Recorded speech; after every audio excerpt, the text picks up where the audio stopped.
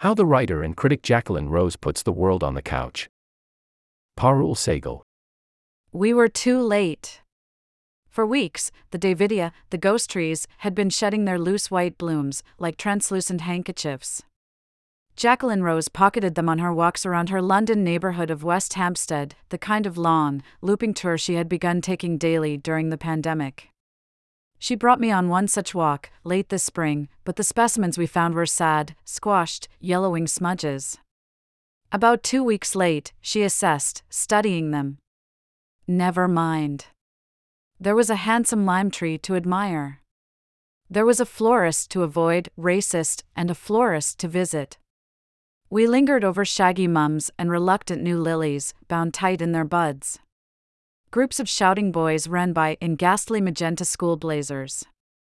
Who designed the jackets? I wondered. Who designed the boys? She replied. Rose, who co-directs the Institute for the Humanities at Birkbeck, University of London, is a feminist writer and critic with a psychoanalytic orientation. She is singularly influential, both within and without the Academy. Since the 1980s, she has explored a range of topics: modernism, motherhood, the Middle East. But mourning has long been a keynote in her work, nowhere more emphatically than in her new book, The Plague, Living Death in Our Times, a collection of essays incubated during the COVID lockdown and structured around readings of Albert Camus, Sigmund Freud, and Simone Weil. It is perhaps her most scarred and harrowed volume, and yet one strangely energized, full of possibility. It is also, in Rose's elliptical way, full of her sister, Gillian Rose, a philosopher who died of ovarian cancer in 1995, when she was 48 and Jacqueline was 46. Growing up in London, they were the doctor's girls, the clever girls, from a middle-class Jewish family in a working-class neighborhood. Their stepfather, their parents divorced when Jacqueline was 3, and their mother remarried soon afterward, kept a surgical practice on the ground floor of their house. Domestic life was quiet, organized around the doctor's work, the children's education, and a thicket of family secrets. Out of the silence, the sisters would produce shelves of books between them, consumed with naming the unnameable, with writing into the dark. We spurred each other on, Rose told me. She paused. I hope I said spurred. If I said spurned, that's also quite interesting. I think both are true. Rose's work has been full of haunting. Haunting, or being haunted, might indeed be another word for writing, she noted in her essay collection, On Not Being Able to Sleep, 2003.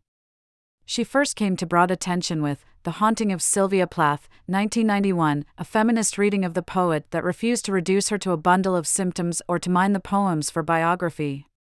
Rose insisted on the violent, emancipating breadth of Plath's imagination and turned the distorting fantasies projected on her poetry back on the reader. She went on to take this approach to studying women as varied as Marilyn Monroe and Rosa Luxemburg. Women in Dark Times was the title of her 2014 essay collection, tracing overlooked acts of creative defiance. I fell in love with these women, the links between their internal abjection and political insight, she told me.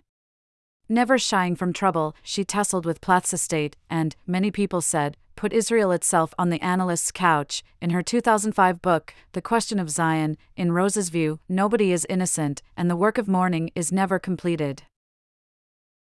On our walk, she wore a buttery leather jacket and exuded a careful, coaxing charm. At times, she played the analyst, guiding the analysand toward insights, but taking care not to preempt them. Lacan said that analysis did not take place in the present tense, but in the future perfect, a way of looking back at what one will have become, and it is here that Rose seemed to dwell during our time together. You'll want to tease this out, she would note, of a particular detail.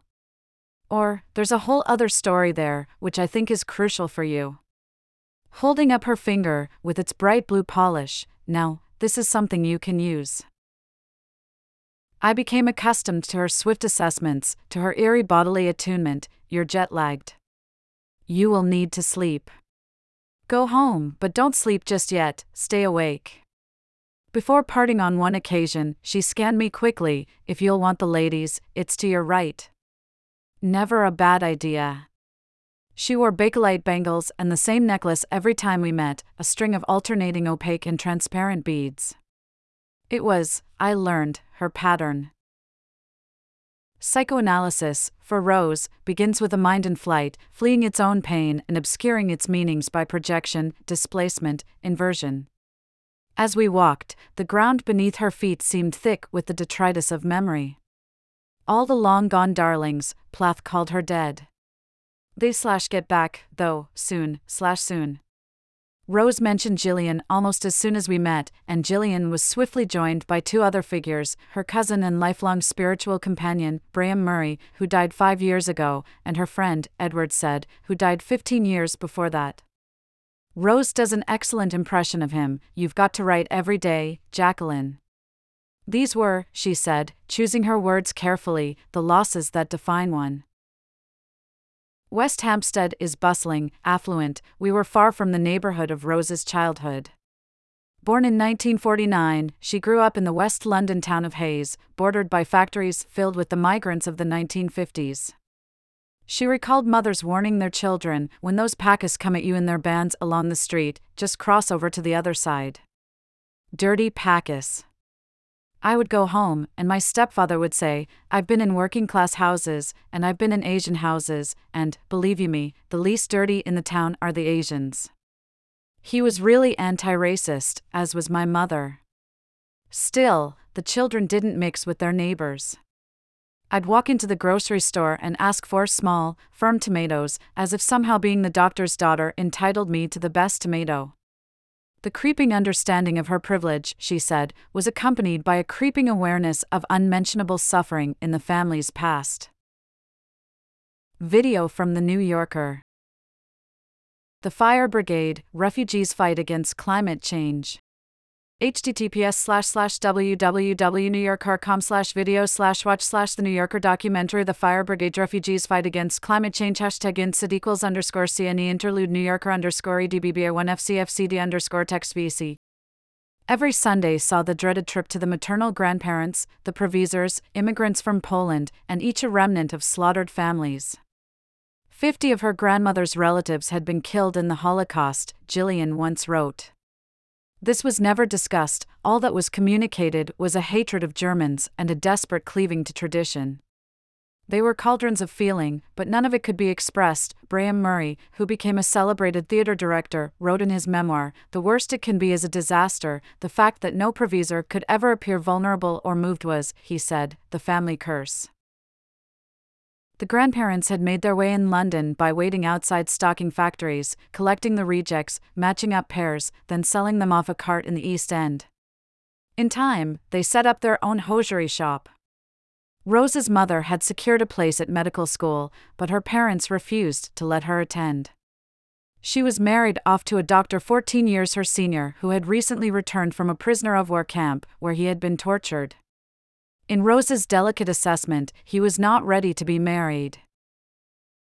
2 daughters were born soon afterward, Jillian in the fall of 1947 and Jacqueline 20 months later. Jillian was the serious one, Rose said. She was reading Plato while I was sitting on a swing, listening to pop music, thinking about looking pretty, and boys. Rose told me that the great wish of her childhood was to best her serious, pained sister. It was a productive rivalry. Their parents' divorce was bitter and protracted, with frequent custody challenges. Jillian, in her memoir, Love's Work, recalled that she would vomit with dread before the fortnightly visit with their grim-faced father. Both parents remarried, had other children. At 16, Jillian formally changed her surname to that of her kind, equanimous, humorous stepfather, becoming a Rose in a defiant act of self-assertion that she compared to a bat mitzvah. Jacqueline, of course, would do the same. Then Rose's mother left her second husband, another painful divorce. Rose was in a gap year after secondary school, Jillian, in her first term at St. Hilda's College, Oxford. My mother had given up too much, Rose told me. She needed to live some more. Jillian was less forgiving, and her fury at her parents still scorches in the memoir. Her upbringing, she wrote, ruined my capacity to tolerate highly charged yet contrary emotions about the same person. Rose, for her part, tries to maintain a gentle, rotating sense of sympathy for all the players in a drama. She says that her mother had a case for rage against her own parents, who had denied her an education. But there was no empathy. And no historical understanding. And, above all, no real telling of the story. Rose herself is not a voluble teller of such stories. Janet Malcolm, in her book about Sylvia Plath, The Silent Woman, describes meeting Rose and offers up a grudging piece of praise. Her manner was engaging, neither too friendly nor too distant, and on a scale of how people should conduct themselves with journalists, I would give her a score of 99. Rose, Malcolm thought, had carefully worked out for herself exactly how much she had to give. The Rose I met was equally circumspect, cordoning off large portions of her family history and of her personal life. But, even as she declined to provide certain details, she offhandedly pointed me to those people who would provide them, to family members, or their memoirs. This constitutionally guarded and private person has chosen to surround herself with provocatively candid intimates. The question of closeness desired, permitted, negotiated, regretted, recurred in my conversations with Rose. Freud, I remembered, kept a figurine of a porcupine on his desk. He was fond of Schopenhauer's parable about a group of porcupines on a cold winter's day. Huddling, they were pricked by one another's quills, and sprang apart, chilled, they again tried to nestle together. When I asked Rose what it had felt like to be in Gillian's physical presence, she told me, we had the most profound respect and need for each other.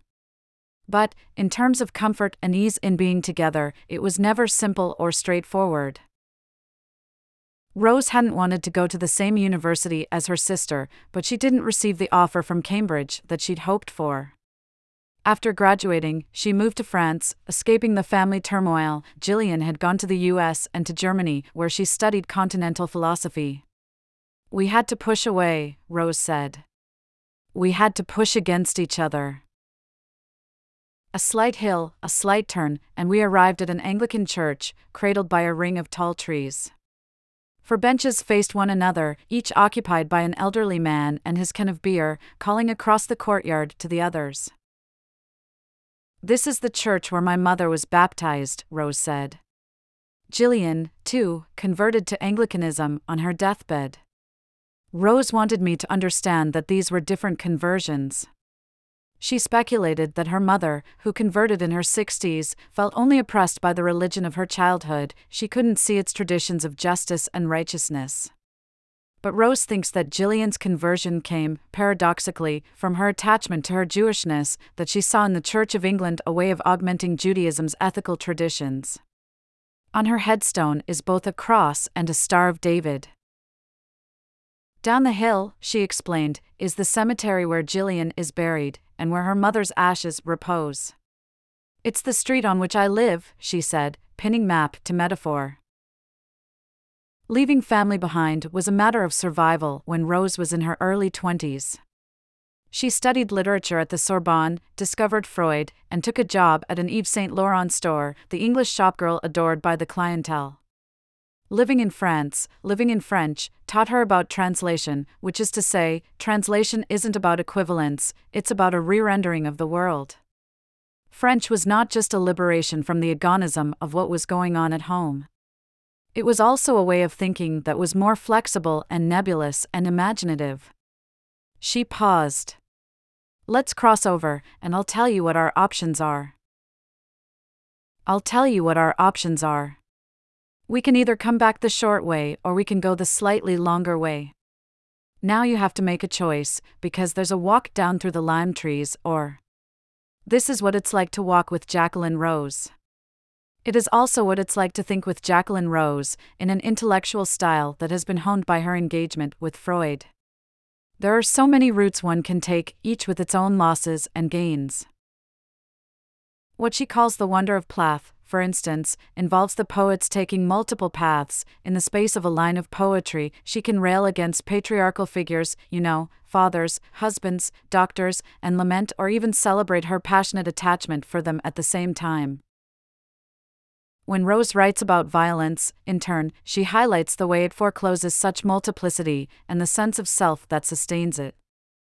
Harassment is always a sexual demand, but it also carries a more sinister and pathetic injunction. You will think about me, she wrote in her 2021 collection on violence and violence against women. A lasting injury done by threats of violence is the hijacking of thought.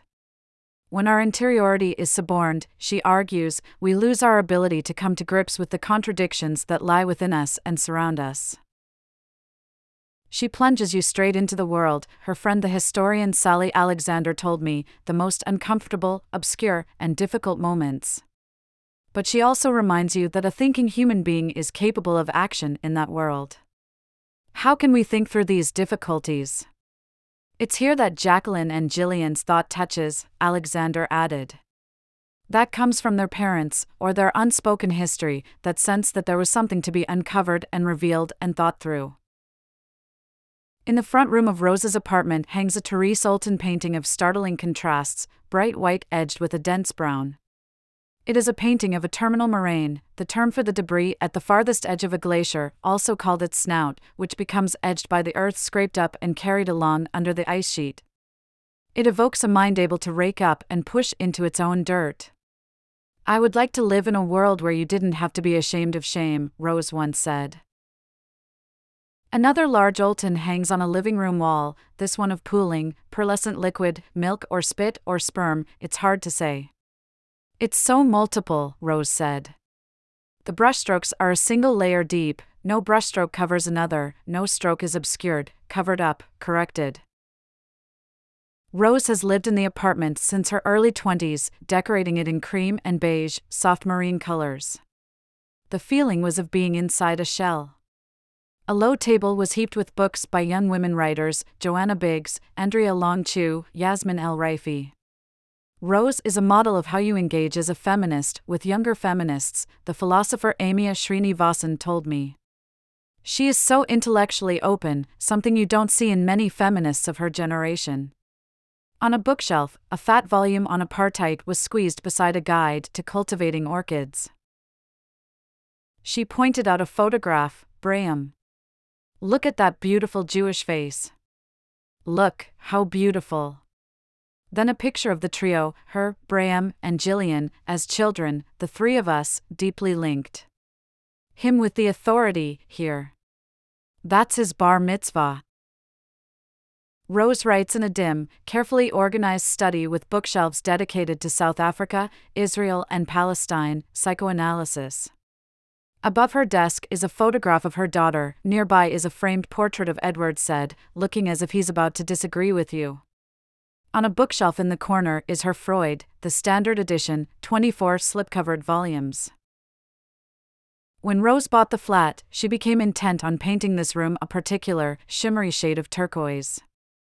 My friends thought I had gone mad, this is not your palette, she recalled. When she finished and hauled in her books, she realized that she had painted the room the very blue of Freud's standard edition. It's enough to make you believe in the unconscious, that you could actually paint the room the color of the person's books you're going to spend the rest of your life thinking about, one way or another, she said. In her younger years, she briefly considered studying to become an analyst, but decided she was deflecting from the analysis that she needed. Psychoanalysis brings to light everything we don't want to think about, she explained. If you can acknowledge the complexity of your own heart, then you're not going to look for scapegoats. In her early 20s, back in England after her Paris sojourn, Rose embarked on a dissertation on children's literature at University College London and fell in with feminist groups. She liked to tell people that the YSL on her scarves stood for Young Socialist League.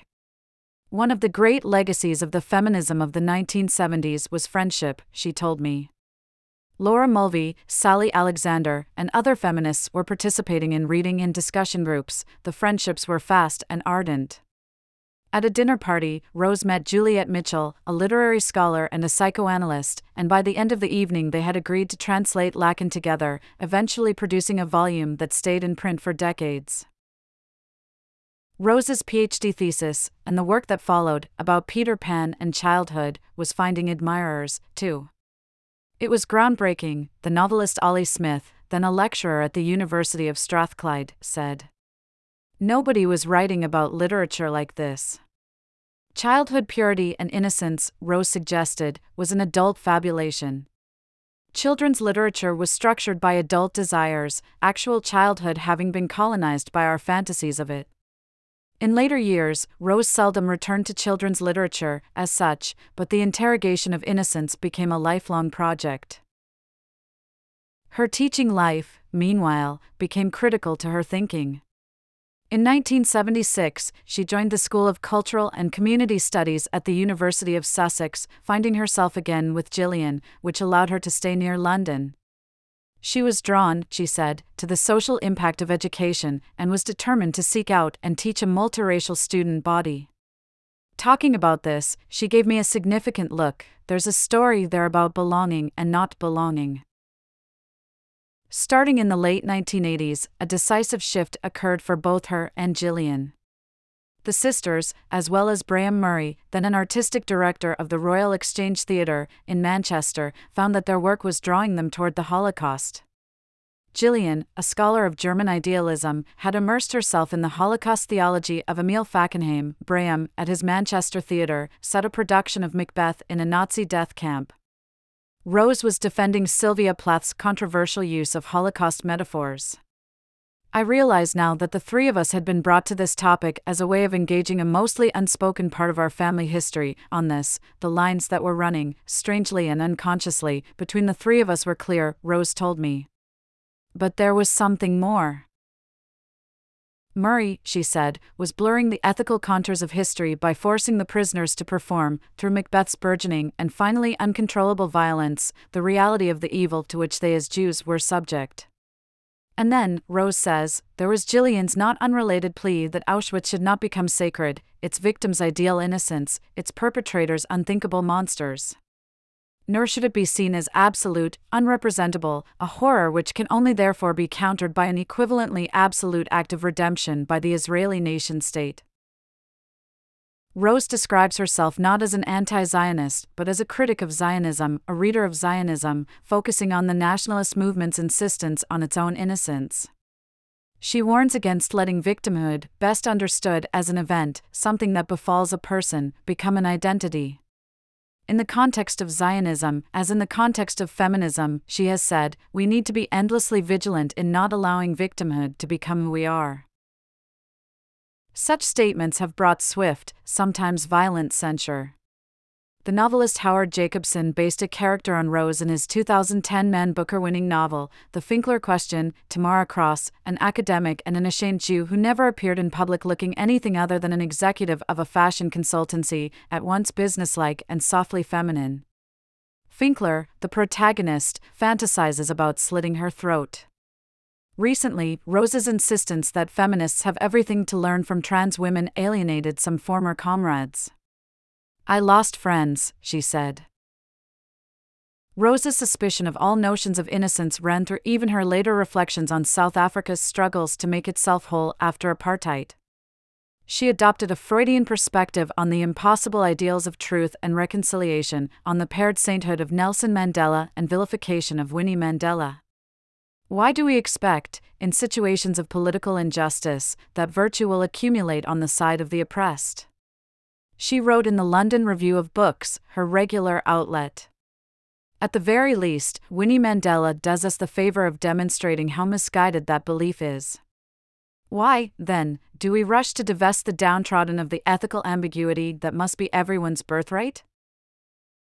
In 1992, at the age of 42, Rose took a position as a professor of English at Queen Mary University of London.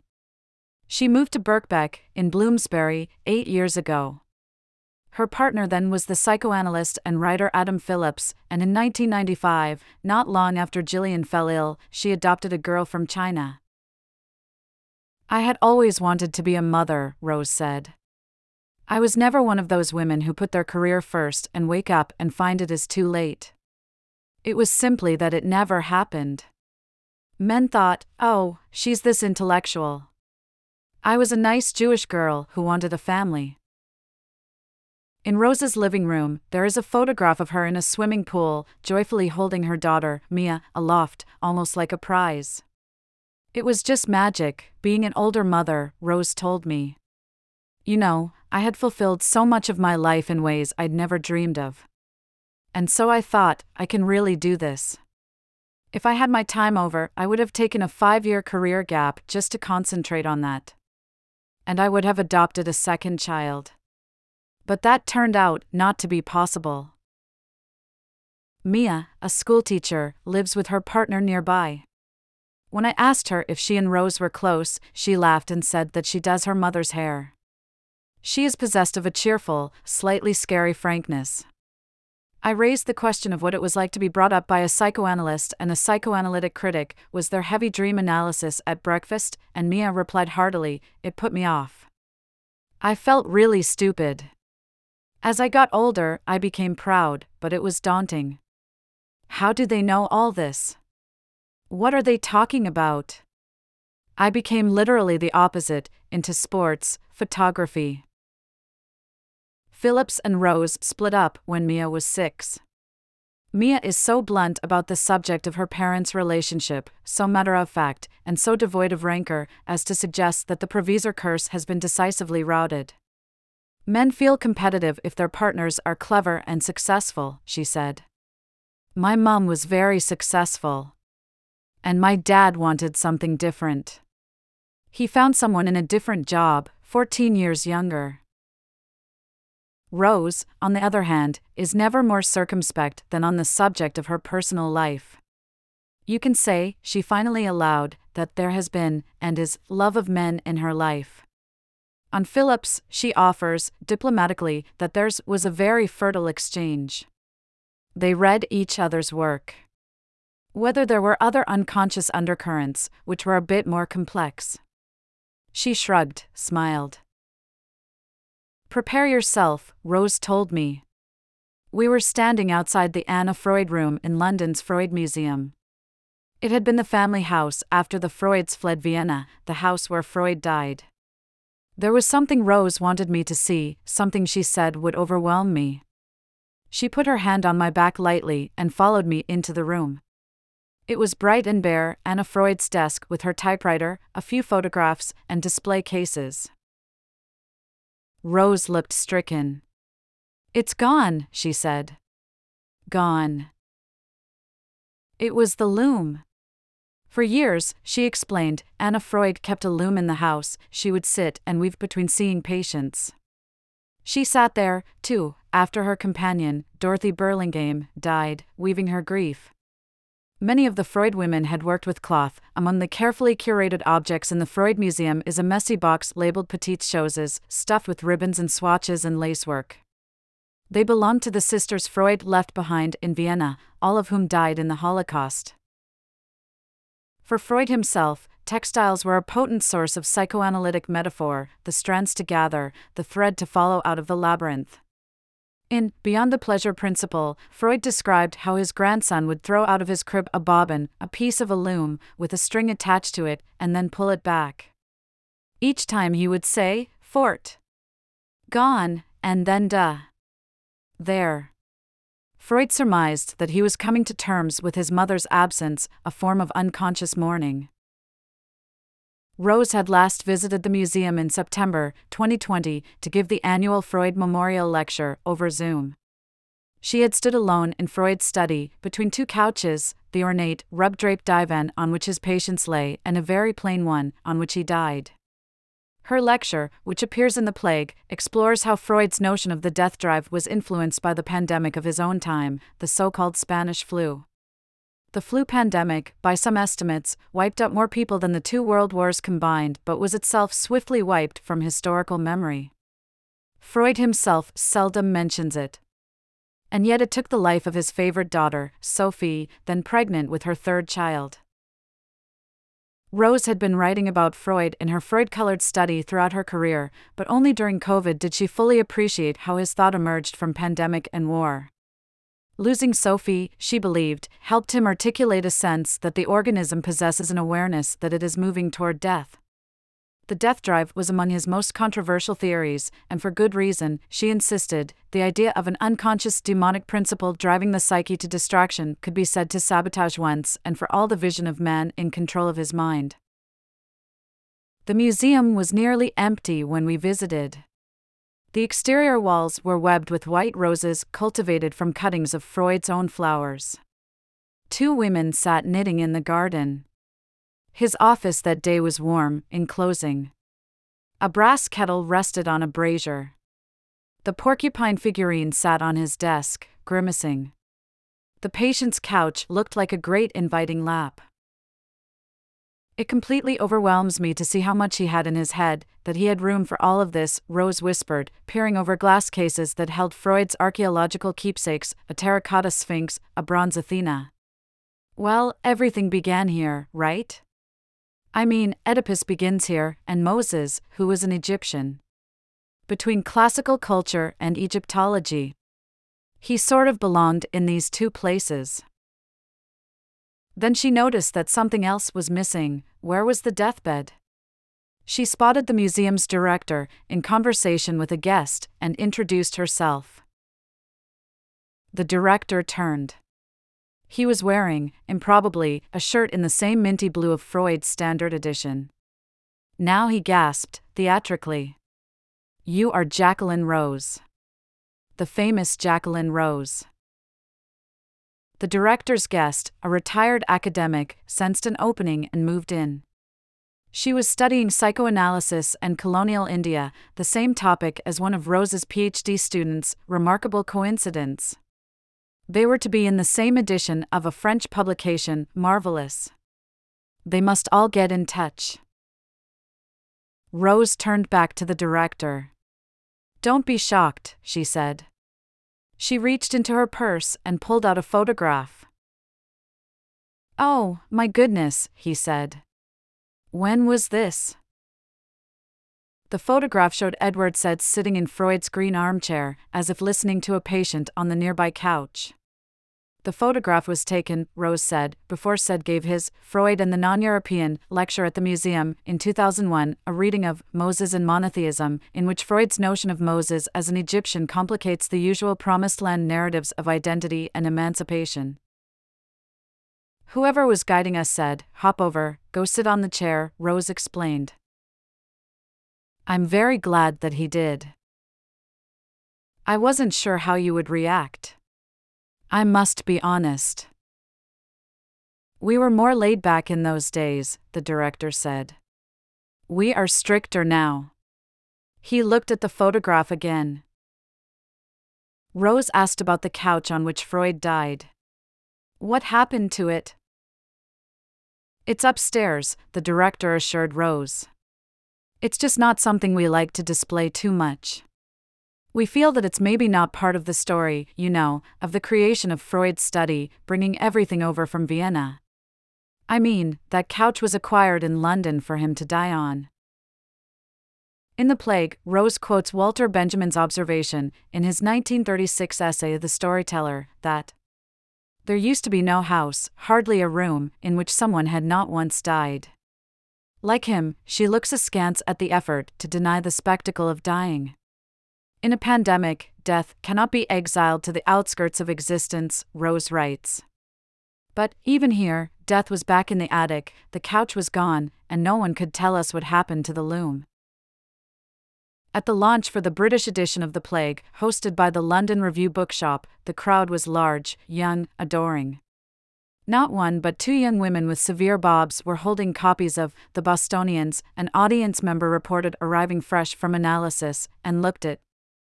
Another lamented, about a lover or a crush, "I need him as an unattainable object of my desire. Maybe I should re-idealize him." When Rose started to speak, they sat raptly. The storyteller used to derive his authority from death, she explained, glossing Benjamin. But now death had become a shameful thing, to be banished from sight. That pathology, the need to hide death, she said, is always summed up for me by the joke Freud shares in Thoughts for the Times on War and Death. Husband and wife are sitting together talking about their future. And the husband says, "When one of us dies, I'll move to Paris." When one of us dies, Braham and Gillian wrote with fierce urgency at the very ends of their lives. Braham received a finished copy of a book he had written on Shakespeare the day he died. Jillian wrote her memoir in the last 2 years of her life, squeezing in, as well, 2 philosophical treatises and at least 1 new love affair. Rose had told me, with relish, she lived fully. How, the plague asks, do we think in a disaster? Pulsing beneath this is another, more disturbing question: how do we think without one? So what if I die? Jillian wrote. Let me discover what it is that I want and fear from love.